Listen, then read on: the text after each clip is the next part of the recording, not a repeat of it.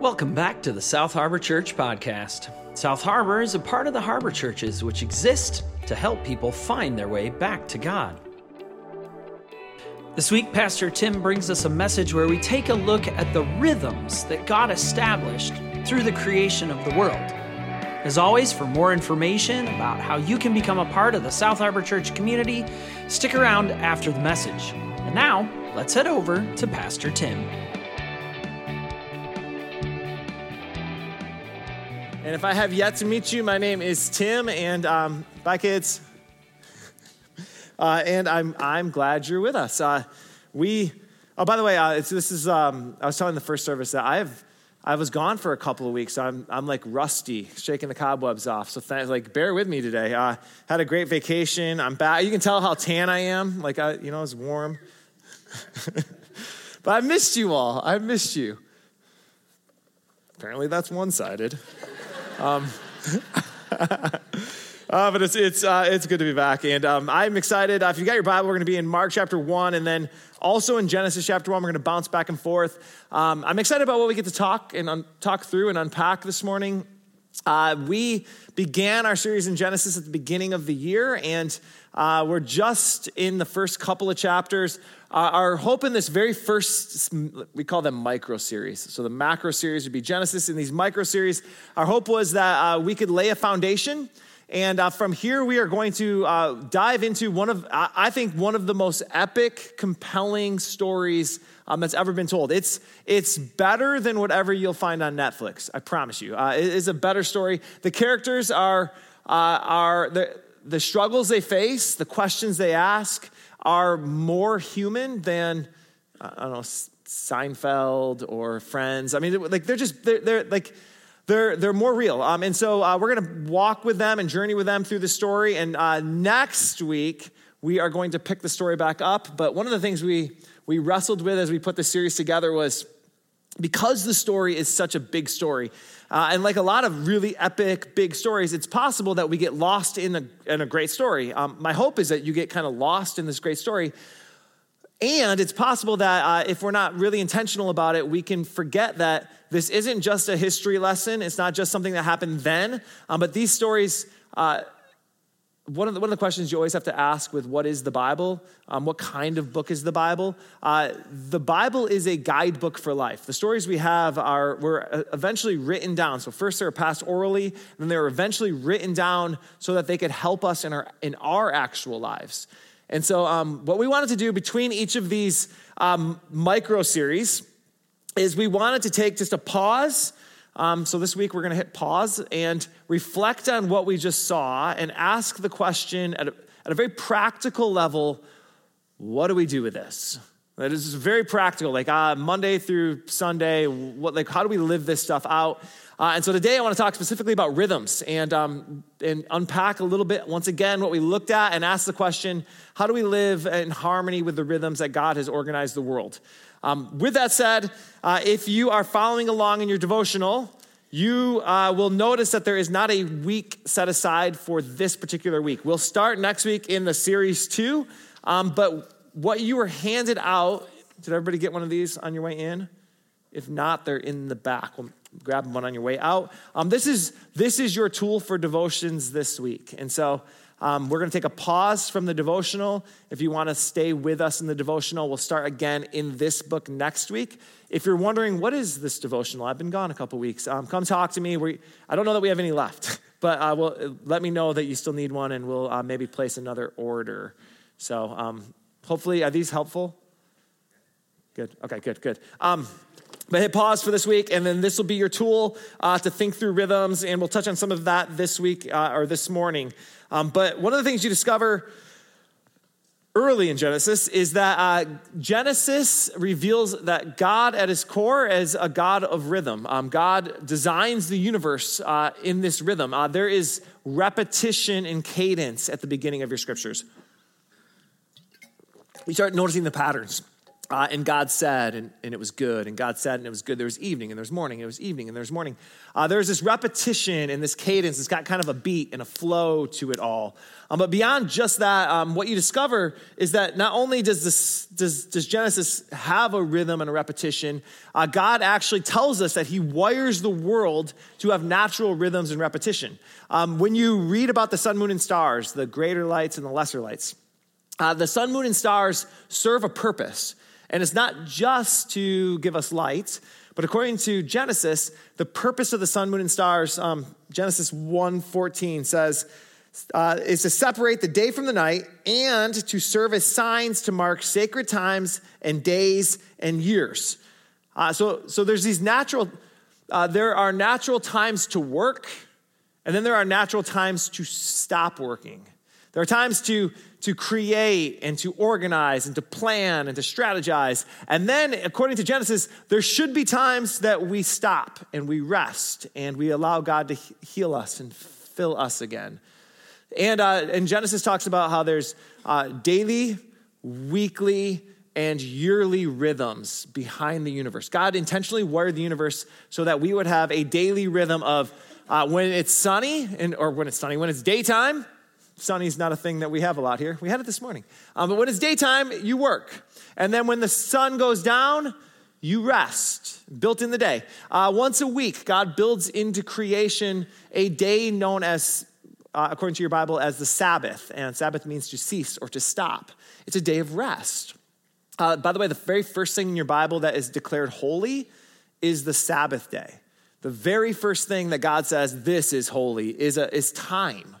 And so once a week, God says you work hard for 6 days, and then once a week you cease working, you stop.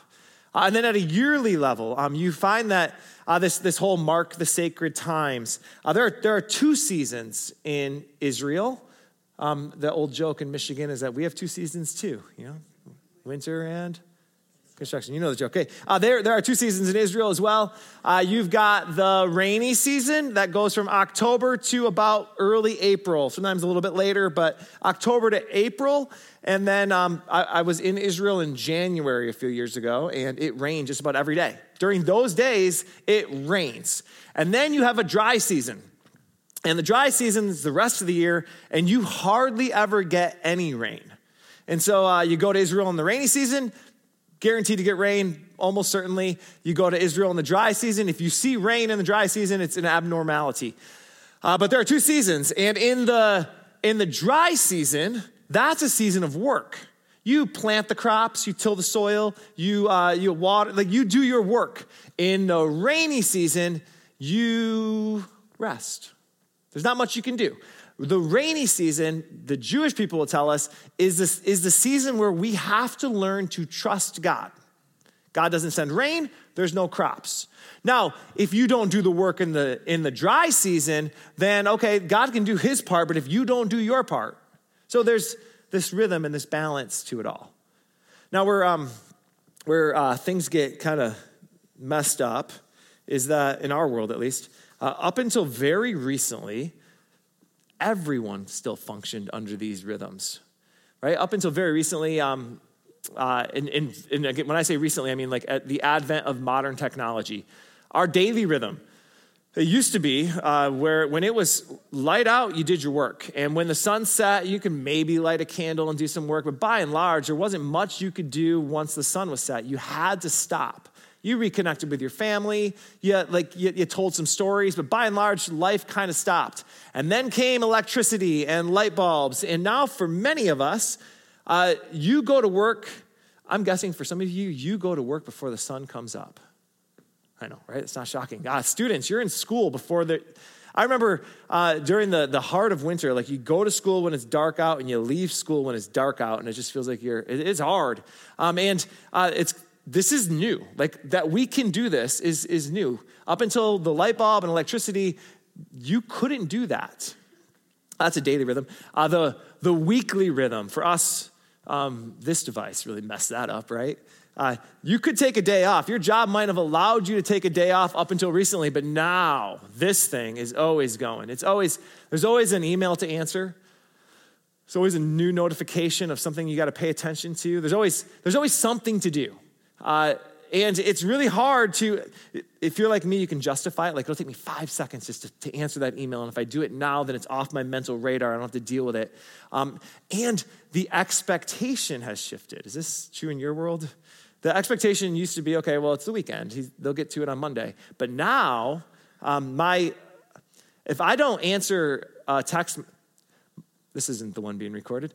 My mother-in-law, if I don't respond to her text message within 5 minutes, she will send the search patrol out. Like, is everything okay?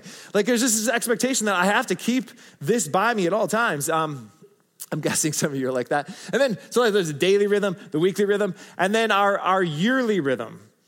There was a season when it was winter and what did we hit, 5 degrees this week? It's cold. You couldn't do much. It was like the world shut down. God kind of shut things down, and there wasn't a whole lot of work you could do. You could light a fire, maybe do a little bit, but not a lot you could do. And now, for most of us, our work schedule doesn't change much from summer, fall, winter, spring, right? We for many of us, we leave a climate-controlled house to get like the most of the seasons we get in the winter is. We leave that house, we shiver a little bit, we get in a climate-controlled car, and then we shiver a little bit, and then we walk into a climate-controlled work environment, and winter doesn't slow us down at all.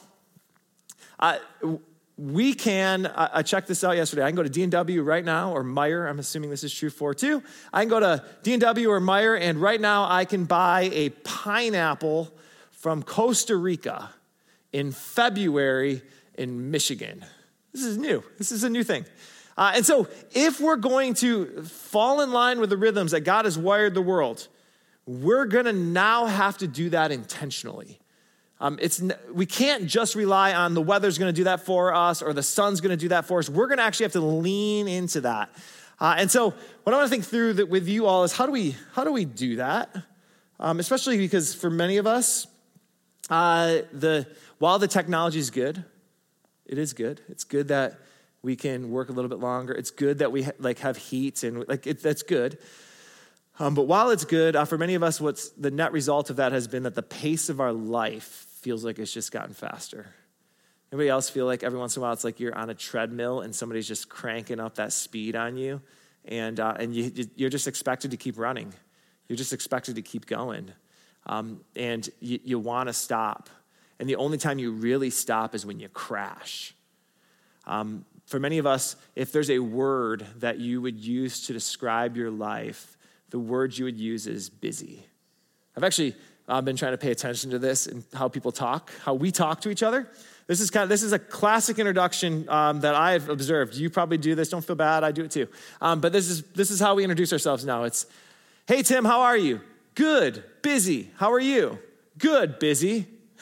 How's the family? Good, busy. How's your family? Good, busy. How's work? Busy. Good. How's your work? Busy. Good. We switch them on that one. But like that, like busy has become kind of the de facto. And my question is it good? Is it good? Is the faster, gas pedal down, turn the car, take the speedometer into the red, and stay there and see how long the car shakes before we fall. Is it good? Biblically, I don't know, this is a well-kept secret, you don't have to keep going at that pace. In fact, God commands Christians not to keep going at that pace. So before we dive into some teaching, listen to these words out of Jeremiah. Let this just speak to you. It speaks to me. These are the prophet Jeremiah chapter 2 from the Message translation. Slow down. Take a deep breath. Let's practice. What's the hurry? Why wear yourself out? Just what are you after anyway? Yeah. Slow down. Take a deep breath. Now maybe you're thinking, yeah, but what about work? Work matters. It does matter. It does matter. To your Bible, your job matters. The things you do, the work you do matters. So what do we do with that? If God's wired the world to be a world within rhythm, and if in our world is outside of rhythm, and if work is good, where do we go? How do we live this out? So what I want to walk you through is a day in the life of Jesus. I want you to see that Jesus does both. And I think Jesus does both in a brilliant way. What I think you'll discover, I find this really helpful, is that Jesus is not lazy. Often what happens when we talk about Sabbath or rest is like, they're just telling me not to do my work, but my work is important. I have to do this work. It's good work. Yes, it's good work. And Jesus also recognizes that we have to rest. I want to walk you through a day in the life of Jesus. You ever wonder, like, what's an average day? Like, we have the big days recorded in your Bible. What's an average day? Thankfully, Mark, in Mark chapter 1, tells us. Mark chapter 1, if you're following along, verse 21. They, that is, Jesus and his disciples, they went to Capernaum. And when the Sabbath came, Jesus went into the synagogue and he began to teach. The people were amazed at his teaching because he taught them as one who had authority, not as the teachers of the law. Let's pause there. That's one of those verses that we read right past to get to the story, right? But already in the story, you get a sense for how exhausting Jesus' day is.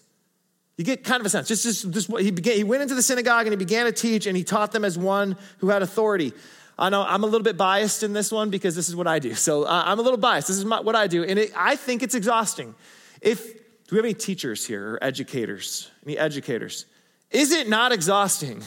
What you just read, like to prepare. So you have the preparation of your lesson, right? That's hard. Then you've got I got to go stand in front of a group of people. Have you ever given like a best man speech or a maid of honor speech or a presentation in front of a group of people? So it's like the preparation, I got to do all this work. And then it's I got to stand in front of a group of people. I get asked every once in a while, are you still nervous when you preach? And the answer is every single time. Every single time. It's a little better than it used to be, but every single time it's still like those pregame jitters. So you've got that going on. I have to assume Jesus in his humanity is also got some of that going on. I have to believe that that's going on, especially with the teachers of the law gathered, like the experts are in the room. So you have that. That's I find that to be sometimes exhausting. But then you've got, so in this particular story, you've got the crowds are amazed. They're amazed at his teaching. So you have this immediately after Jesus teaches this, whatever his sermon is, the crowds are amazed. They love his teaching. And so I don't know what he says. I know for me, often, if it's a really emotional sermon, it's a roller coaster. I wonder for Jesus if he feels the same thing. I remember when we did 3 services here before we did renovation, and there was a couple of sermons in there that I shared some really hard, personal stuff, and I just remember the roller coaster ride of emotions. Just that third one, I felt like I was peeling myself up off the ground to do it again. And here we read that the crowds are amazed, and I don't know exactly what happens after Jesus, Mark doesn't tell us exactly what that looks like right after the sermon, but if I have to assume it looks something like after a sermon here, and I have to assume there's some people that are coming up to Jesus and talking to him afterwards. And so I have to fill in the gap. It doesn't tell us, but I know from my experience is what happens afterwards is many of you will come and share your stories. And here's the secret on that. I never know what to expect when you come share your stories. Every single time, I'll see, usually I can okay, that person wants to talk. I never know. Sometimes the stories you tell are exhilarating. They're just stories of new pregnancy or new baby or new, my child got engaged. I got a new job. I've been wanting this job. There's this new opportunity. And so sometimes you come up and I'm like, yes, that's awesome. And it's this exhilarating story. Every once in a while, somebody will come up and the thing you want to talk about is political. That's exhausting. If I'm honest, it's well, what's your position on? I'm like, okay, I'm Tim. Nice to meet you. But every once in a while, that can happen. Sometimes they're completely unpredictable. Sometimes you'll come up afterwards and I'm like, I have no idea what you're going to say. And then you catch me off guard. You surprise me even in my surprise. You'll say things. I've had conversations within the last couple of months around quantum entanglement after the service. Interesting. I know very little about quantum entanglement, but I've had a conversation about it. Is time linear or is time cyclical? I've had that conversation. The Eastern worldview says this, and I've had conversations about physics. And a couple weeks ago, somebody asked me about aliens. fun conversation. I've had a conversation a couple weeks ago about ice baths and whether or not ice baths are proven for our health. Interesting. I've had conversations, again, just interesting conversations. How did you like Taylor Swift's new album, Pastor Tim? Okay, I'll tell you my hot takes on Taylor Swift. When you deadlift, do you use a straight bar or the hex bar? Okay, let's talk about that. Do you like Beats by Dre or do you prefer Apple headphones? Okay, let's talk about that. You never really know. So those are always, honestly, those are the most fun. I have no idea what is going to come next. But then every once in a while, the conversations, and I have to imagine this is probably a lot of what Jesus experienced. The stories that come up after a service are absolutely heartbreaking. And these tend to happen with when the scripture brings up a passage or a story that is really personal. A couple weeks ago, we looked at the Judas story, and Judas commits suicide. And just reading that story, I had some of the most painful conversations, like beautiful conversations, but painful conversations because many of us have loved ones who have died in that way. When we touch on a story like, we'll come on it later, but a story of infertility, that's many of your story. A story of child loss. Sometimes after the service, it's just like, whether the experiences are exhilarating, intriguing, confusing, political, or heartbreaking, I think the word I would use sometimes is it can be really exhausting. It can be really exhausting. I have to imagine Jesus in this moment is already exhausted. Teachers, you know what I'm talking about, right? You like after a class day, it's exhausting. And what you learn here is that this is Jesus' day just getting started. Verse 23, just then, a man in their synagogue who was possessed by an impure spirit cried out, "What do you want with us, Jesus of Nazareth? Have you come to destroy us? I know who you are, the Holy One of God." Pause there again. That's kind of scary, right? That's kind of like, what? Jesus teaches, and then on his way to his car, not his car, but like you've got this guy calling out, and it's got like a Stephen King vibe, like, "What do you want with us, Jesus?" Like it's terrifying. Okay, we'll continue. You're going to have nightmares now, I'm sorry. "Be quiet," said Jesus sternly. "Come out of him." The impure spirit shook the man violently and came out of him with a shriek. The people were all amazed, and they asked each other, "What is this, a new teaching? And with authority? He even gives order to impure spirits, and they obey him." And the news about Jesus spread quickly over the whole region of Galilee. So Jesus is teaching, he's casting out demons, and his reputation is growing. Verse 29, as soon as they left the synagogue, so if you're taking notes, they haven't even left the synagogue yet. Like, this is pre-lunch.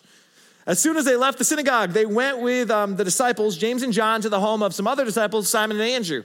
Simon's mother-in-law was in bed with a fever, and they immediately told Jesus, they're not wasting no time, they immediately told Jesus about her. So he went to her, took her hand, and helped her up. The fever left her, and she began to wait on them, which is what mother-in-laws are supposed to do.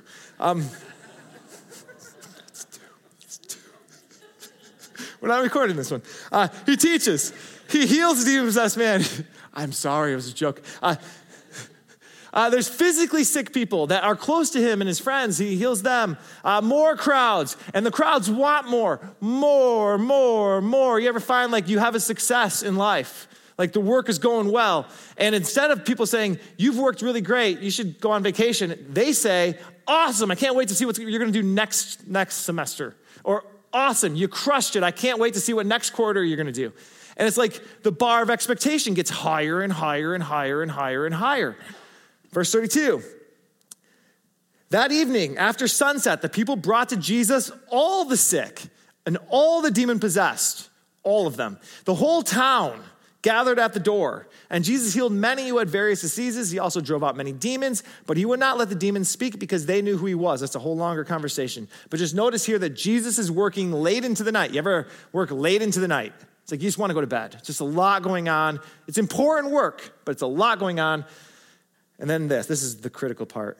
Very early in the morning, while it was still dark, Jesus got up, left the house, and went off to a solitary place where he prayed. There's a time for work, and then there's a time for rest. There's a time to give it everything you got, and then there's a time to stop. What Jesus recognizes is that you cannot pour from an empty cup. And Jesus in this, it's like his battery. If your life is like an iPhone and your battery just drains, you have to recharge. And Jesus retreats on his own to a solitary place to let God fill him back up. There's a time for work, and then there's a time for rest. But what you'll notice, and I'm guessing this is true for you too, just because Jesus wants to take a rest doesn't mean that the work goes away. Verse 36. Simon and his companions went to look for him. So he's like hiding from them. And they found him. They exclaimed, "Everyone is looking for you." You sense the panic in that? Like everyone is looking for you. Jesus, yesterday was awesome. You're famous now. You can't stop now. You're famous. Like you finally your content is going viral. You got to stay in the game. You can't stop producing content. Whatever kids are saying. You got to keep going, right? Like Joe Rogan wants an interview or Oprah or whoever your person is. But you got to keep going. Like now is the time. Capitalize on it. You're famous. And these are hurting people. This is important work, Jesus. You can't just leave them. This is important. You ever feel like your job is important and it's hard to get away because your job is important? Jesus replied, let us go somewhere else, he says, to the nearby villages so I can preach there also. That is why I have come. That one's worth underlining. That is why I have come. If you were to answer that question, why are you here? Jesus has this crystal clear sense of here's who I am. This is what I'm supposed to do. That is why I have come. Work is good, right? Work is good. Jesus has good work to do. Work was created before the fall. I don't know if you knew this. I think Hannah walked through this part of the story with us a couple weeks ago. But work will become toil in the fall, but work is created before sin. Work was created to be good. Jesus leans into his work. It's important work. But notice this. It's when Jesus stops and rests that he gets a sense of clarity on what he's supposed to do. I wonder for some of us, our lives are so go, work. We don't have time to stop and rest, and we wonder why we're less satisfied in the jobs that we have. When it's not that the job is bad. We actually love the job. It's that we haven't actually slowed down enough to hear, is this what I'm supposed to be doing? Also notice this. There's a city filled with sick people. Capernaum's got all the sick people are coming to Jesus' door. Jesus, to do the work he's supposed to do, that he discerns he's supposed to do in this moment, connecting with his Father, Jesus will turn his back on those sick people to pursue the bigger mission. Now you say, how dare you, Jesus? That's important. Those are sick people. That's not kind. And what's the bigger mission? Jesus, if you follow Mark, the whole story is pointed toward Jerusalem. Jesus has to go to the cross and die. If Jesus doesn't fulfill the bigger mission, he's stuck in Capernaum, which is good work, but salvation as we know it would be different. It'd be extinguished. Just makes sense. Jim Collins, the business guy, Jim Collins? Jim Collins talks about From Good to Great in his big book and how we have to think about all the good things that we could say yes to, but then be willing to step away from the good things so that we can go after the great thing. I wonder for some of us, our calendars get so full on all the good things. They're all good things. But they get so full that we never have opportunity or time to pursue the great thing that God has for us. My point, pour yourself into your work. Work matters. Work matters. Doing good work matters. If you're a teacher, don't just see your job as I gotta teach these kids a bunch. I gotta pass information from here to their brain, my brain to their brain. You are filling their imaginations with life and wonder. When my kids have had some great teachers, and to watch what it's not just information that you're giving them. You're changing them. You're in the medical field. You get to be the hands and the feet of Jesus. He's the great physician. You get to show the world Jesus. Name your profession. There's good work to do, and we should work hard at it. And Jesus stopped, and he rested. Jesus was tired. If the Son of God needs to stop and take a break and needs to recharge the battery. If the Son of God needs to stop, then so do you and I. And that's a hard word in West Michigan. I feel that too. Some of us, I think a lot of us, the reason we don't stop is because people need us. They need me over here. I can't. It actually feels selfish. I think the reason a lot of us, we struggle with Sabbath, we struggle with even resting in the evening is because it feels selfish. They need me to help move. They just, it's a 5-minute meeting over here. It's a 6-minute meeting over here. It feels selfish. It is not selfish. If the Son of God recognizes that for him to do his best work, he has to pump the brakes, it is not selfish for you to do the same. Let's talk about rhythms. Let's get real practical here. God builds the calendar year with these natural rhythms. Actually, two of the three are natural rhythms. One of them, God says, no, this isn't. There's no reason to take a Sabbath necessarily. A monthly rhythm with the moon makes sense. A yearly rhythm makes sense. But God says, here's 3 rhythms I want you to built into the world. Here's how we're going to function as believers. There's a daily rhythm. Sun goes up, sun goes down. Work and rest. Then you've got your weekly rhythm. Every week, 6 days a week you work. As Americans, many of us, we have 2 days where we don't have to work. That's awesome.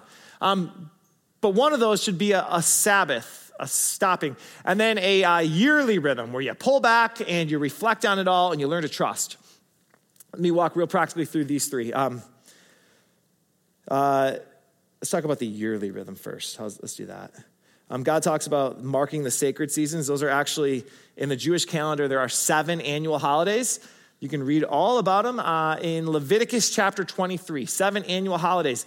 All of them revolve around the agricultural calendar. There are fall festivals, fall holidays, and the nature of every fall holiday is, God, please send rain. Okay, that's the prayers. And then there are spring festivals, and the nature of all the spring festivals are, praise you, God, for sending us rain. Okay, there's other stuff, but that was by and large the festivals. What do you do in the middle? Well, that's the winter rains. That's waiting. That's where you learn that at the center of the universe, there is a throne and you're not on it. Now, how do we live this out? Here's the question. When in your life do you have a yearly rhythm, at least once a year, of stopping? Biblically, there are 7 times, but let's just start with one. I'll be honest with you, this one's the hardest for me. Okay, so the full confession, this is the hardest of the 3. This one's the hardest for me. I've recognized the daily rhythm matters and not to take work home. I've worked really hard. COVID really made that hard because now I'm working from home, and it's like that messed it up, but I've worked really hard that my kids don't see me constantly at work, bringing work home, and when I'm at work, I'm not constantly bringing home to work. I've worked hard at that. And Sabbath is one that I've worked really hard to years ago. Sabbath saved my life. That one saved my life. And so I've gotten some disciplines around that. But I'm not great at vacation, if I'm honest. I've learned this about myself, and I don't like this about myself. And I just got back from vacation. Went with some of my best friends. We celebrated our 40th, and it was an incredible time. But I recognized in myself that trip, I was like, I'm going to try to do this right. And what I discover is I am not good at turning all the work off. Anybody else like that? I'm just not good at it. It follows me. I check my emails. I shouldn't check my emails. Our church is on this, we use this software program called Slack. It was made by Satan, and now we use it. But you can check it all the time. You can check it all the time, and I'm just checking in, making sure everything's okay. And I was trying to psychoanalyze that myself, do some spiritual work on God. What is it about that? Now, lots of ways I can initially justify it. I love my job, so I'm just I love my coworkers. I just want to make sure everything's okay for them. I can justify that. I don't know if that's it, though, fully. I can justify it as I know that if I got to do a ton of work to prep for vacation, and so if I just take a little bit with me, then I don't have to do as much on the front end. Or you probably bumped into this after a vacation. There's a ton of work left to do, and so if I just do a little bit if I answer that email, if I do this, it'll save me time later. I don't think it's that either, but those are good excuses for me. the more I wrestled with this, I think, this is me being transparent, so be nice to me. But I think that the reason that I don't do great on vacation comes down to trust, if I'm fully transparent. I still think too much of my identity is wrapped around work. And what I've discovered is that every time I take a vacation, I come back and things are fine.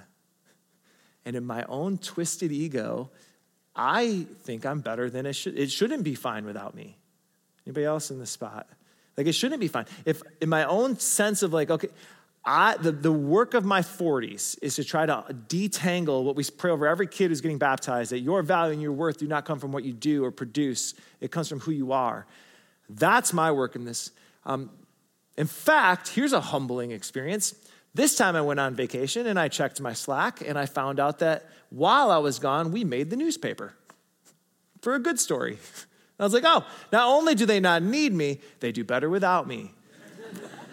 I think this is a struggle that a lot of people have when it comes to retirement, especially. Like, it's like, oh, wow, I spent 50 years in this profession and then I leave and they just hire somebody else in.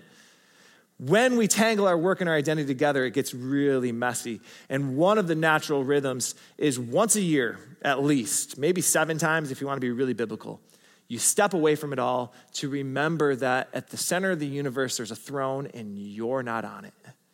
And it's going to be okay. It's actually far better. Because now you can, instead of you going to work to try to get your self-worth, now you can go to work and you can give and you can pour into it. And whether or not it gives anything back, you get to give all of you to it. That's once a year. So your homework is once a year, you pick I've got a friend who he and his wife, what they'll do every year is they call it a marriage retreat. And it's just the two of them. They get a bed and breakfast and they bring out a planner and they talk about, where did I hurt you this year? What are your goals? How can I help you in your goals? Here are my goals. Here's our calendar for the year. Brilliant. I think that's brilliant. Like, once a year, how do you step away from it all to be reminded that God can be trusted? Yearly rhythms. Weekly rhythms, Sabbath. Sabbath is a big deal to God. It's such a big deal that God puts it in his top 10 list. It's like 10 Commandments, top 10 list. And I understand that in West Michigan, Sabbath has been hijacked. So we have a lot of repair work to do from what we were told Sabbath is. That's kind of a distortion of what Sabbath was intended to be. For many of us, it got turned into all these weird rules. As a kid, I could float but not splash. I could go to my next door neighbor's house but not the neighbor next to them. That was probably just that person. But that was the rule. Like, you can't go that far away. I told the first service, I'll tell you, I have this weird memory that... So when I was a kid, Family Fair was the first store in Hudsonville that opened on Sunday. And my family is very, right word is religious about Sabbath. Like, we didn't do anything like that on Sunday. Go to church, go home. My mom would make this like amazing pot roast every single Sunday. Anybody else do pot roast Sundays? All right. Thanks for inviting me. Kidding. So, but my mom had forgotten one of the ingredients to buy it ahead of time, and I have the memory of the summer. My mom threw a coat on, put the hood on, because she had to run into Family Fair to get one ingredient. I'm like, so we got all that living inside of us. We got all that stuff, right? Like, it's all in there somewhere. But first and foremost, in your Bible, according to Jesus, Sabbath was intended to be a gift. Right? Jesus in the next chapter says the Sabbath was made for man or humanity, not humanity for the Sabbath. It's a gift, okay? So it's supposed to be good news. So we got to just keep doing that work of detangling where it was bad news. And how do we make it good news? Doesn't mean it's not work or doesn't require us to lean into it, to be intentional about it. But Sabbath is a day where we realize we don't have to just keep producing. I say it saved my life because when I started ministry, I crash coursed into Sabbath. I crashed into Sabbath. I needed it. It saved me. When I was in seminary, I was working full-time. I took on a college pastor job at a church called Beechwood in Holland. And so I was doing that full-time, and I was also a student full-time. Now, I was also single and had no kids, so I thought I have tons of time. But what I fell into was this rhythm of, okay, I'm gonna work during the week, and then on the weekends, I will get caught up in all my schoolwork. So Sabbath's kind of gone, but like I'll work all week, and then I'll make sure I spend time on my homework and schoolwork and essays and papers and studying all that stuff on the weekends. So then I graduated and I got a job in Friesland, Michigan, just down the street. And I kind of carried that into my work. I worked all week, and then the weekend came, and I still had to write a sermon. So that's like my homework. I got still work to do. I got to produce something. And I found myself like doing that. And then I started showing up to the office, and I recognized that if I showed up to the office on Friday, I got high fives and attaboys. It's like, oh, you're showing up on your day off. Friday's my day off. You show up on your day off. Look at you. I was like 25. Like you're the hardest worker we've met at 25. Wow. And then I realized if I show up on Saturday, I get even bigger high fives. No one else is there, but they see my car in the front of the church and they know he must be a hard worker. And it kind of fills the ego a little bit. Like, wow. And then about 2 years into ministry, I wanted to quit. I was burned out. It felt like every week was there was no pause. It was like every week was a ... not a period. And I felt like, so I was burning out. And so I called the pastor who was older, and I asked if we could meet. And I said, hey, I don't know how you do it. You've been in ministry 30 years. He was in his late 50s, I think, at the time. And I was like, I don't know how to do it. I feel like I'm fried. Like I have nothing. There's a difference between having to say something on Sunday and having something to say. See the difference there? And I felt like, okay, I got to say something every week, but I got nothing to say anymore. It's been 2 years. I gave everything I learned in seminary to that church, and I got nothing left. And he said, so I said, like, how do you take breaks? Well, tell me, like, your rhythm. And he said, hang on a second. And he opened his drawer, and he pulled out his calendar, big calendar. And he looked at me, and he slid it across, and he goes, I have not taken a day off in 30 years. And I thought, okay, so I just got to keep plowing, keep pushing, keep going. And so I dedicated myself just to keep pushing. And then a friend of mine called me out on it. His name is Eric. He's a great guy. And Eric Peterson is his full name. He deserves that credit. And he says, Tim, you're not going to make it long. Let's talk. And he introduced me to the concept of Sabbath. I had studied it. And he handed me a little book by Abraham Joshua Heschel called Sabbath. It's a little book. It's it's a little heady, but it saved me. And he said, you're just not going to make it long at this pace. Like you got nothing, and you're not at your best right now. I know you. You could do better. Like you're not at your best. And he gave me the gift of Sabbath, of stopping, of ceasing. How? Okay. Last week, Pastor Tom introduced us to, he talked about the 4 relationships, right? In the beginning, God creates us to be in harmony with himself, in harmony with one another, and then in harmony with the creation, and in harmony internally. And after the fall, you find all those 4 relationships fall apart, right? We are hiding from God, she did it, he did it. Like we're blaming each other, we feel shame, the creation has thorns, like it all falls apart. So for me, Sabbath has been a very intentional, by the way, pause. How do I say this?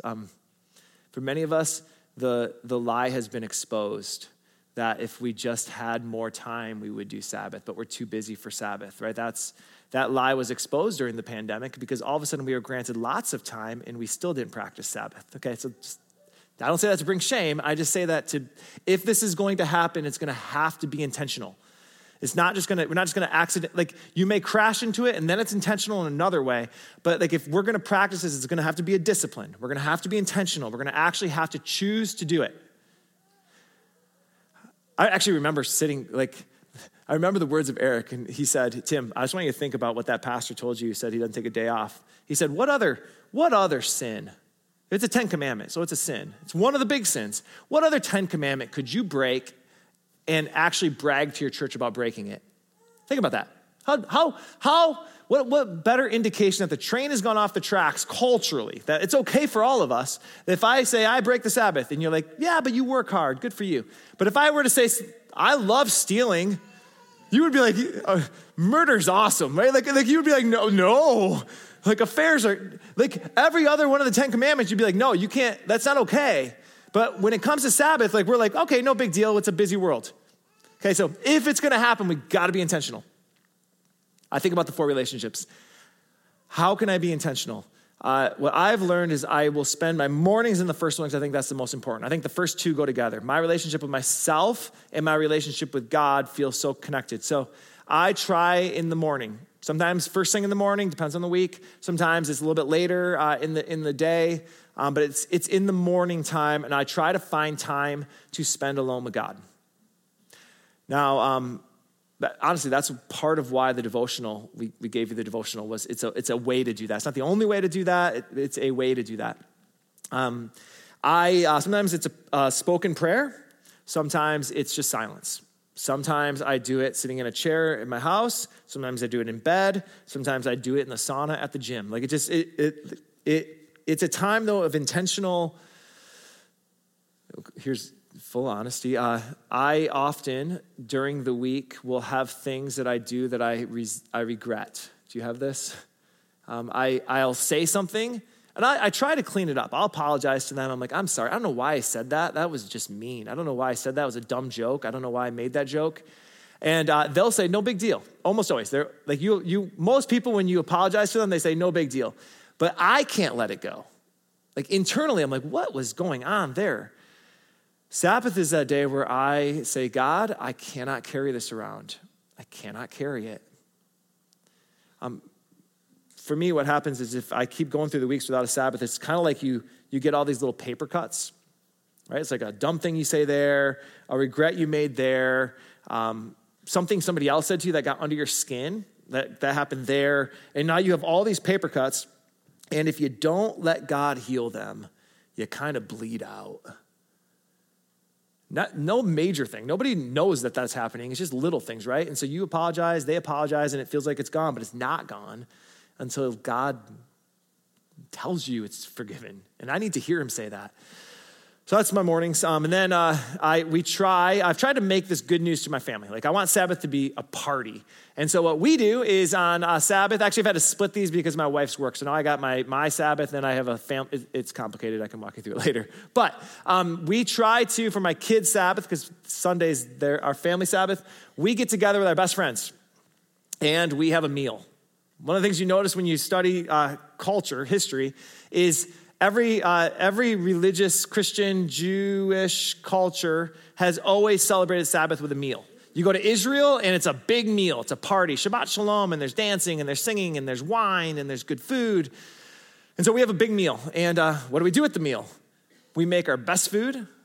We have our best drinks. We have our best conversation, and we remind each other, we call it affirmations. We try to remind each other of why you're good news in my life.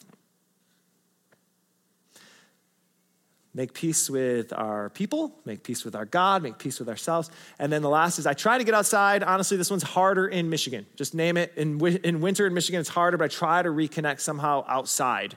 Hunters, you found the magic secret, right? Like you recognize you can do this even in the cold. You can go sit you can go do it. And your soul needs that. I don't know how it looks for you, but if you've never done this before, by the way, if you've never practiced Sabbath, my experience was when I first started practicing this, by like 1 PM, my adrenaline, I was so used to just the adrenaline buzz that I would like crash. It was hard. It was really, really hard. By 1 o'clock, I was like, I got nothing left. That's your body detoxing.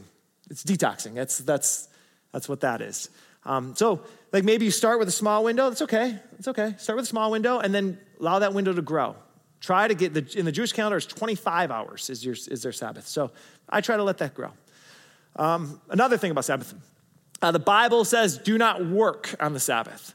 It doesn't define work. You've got to do that work, right? So you got all this debate in the Bible and the debate after the Bible around what is work. And then we as a culture say, well, shopping is work, but this isn't, but like cooking isn't work. I mean, we make it our own thing, but you've got to define work. So for me, work for me revolves primarily around 2 devices. This one and my computer. I can justify these devices, but I know it's work. Now, there's things I can do on those devices that aren't work, but by and large, when I'm on those devices, I am responding to something, I'm doing some kind of a work. So for me, my Sabbath rule to myself is thou shalt not use cell phone or computer. at least for work. Mowing the lawn, because most of my day is spent inside, that does not feel like work at all to me. In fact, I've been mowing barefoot, which my neighbors tell me is dangerous, but I love it. And so it doesn't, now if you're in landscaping, that probably feels like work, and maybe this other doesn't feel like work. I don't know. The Bible doesn't define work. It just says you must rest. We'll leave it there. I had a whole daily rhythm, but that's enough. You cannot pour from an empty vessel. Here, let me leave you with these words of Jesus. I have a hunch that some of us need to hear these words. And maybe, even if it's just for me, I need to hear these again. This is from Jesus, the Message translation once again. Are you tired, worn out, burned out on religion? Come to me. Get away with me and you'll recover your life. I'll show you how to take a real rest. Walk with me and work with me. Watch how I do it. Learn the unforced rhythms of grace. Learn the unforced rhythms of grace. I won't lay anything heavy or ill-fitting on you. Keep company with me, and you'll learn to live freely and lightly. Isn't that what we want? Jesus invites us into the deep waters, but it will require us to buck the culture at large that's just faster, more. Would you join me in a word of prayer? Lord, I pray for my friends. Lord, I ask that for all of us who have, Lord, for everyone who this morning we're exhausted. Jesus, we recognize that we need every word from you. We cannot live on bread alone. Lord, we need every word from you. So would you speak life back into us? Lord, for everyone who's we've passed exhausted miles ago, and we are at the spot of burned out. Lord, our prayer is that we would follow your lead, and we would love you enough and love ourselves enough to slip away and to allow you to fill us back up. And Lord, for every one of us who has a holy, God-given gift and work to do in this world, Lord, would you remind us that it's in rest that we do our best work? Lord, would you remind us of the one thing you've called our lives to do and be, and help us, Lord, to recognize the distractions for what they are, all the good things. Lord, help us to see what the great thing is you've called us into. Would you, Jesus, help us to build your kingdom here? And we pray this in your name, and everybody said, amen. Would you please stand? We hope that this week's message has brought you both some challenge and some blessing. For more information about how you can become a part of the South Harbor Church community, find us on the web at www.southharbor.org or find us on Facebook and Instagram at South Harbor Church. And on Sunday mornings at 9 a.m., you can find our service streamed live on our Facebook page. And so from all of us here at South Harbor and the Harbor Churches, we want to wish you a blessed week.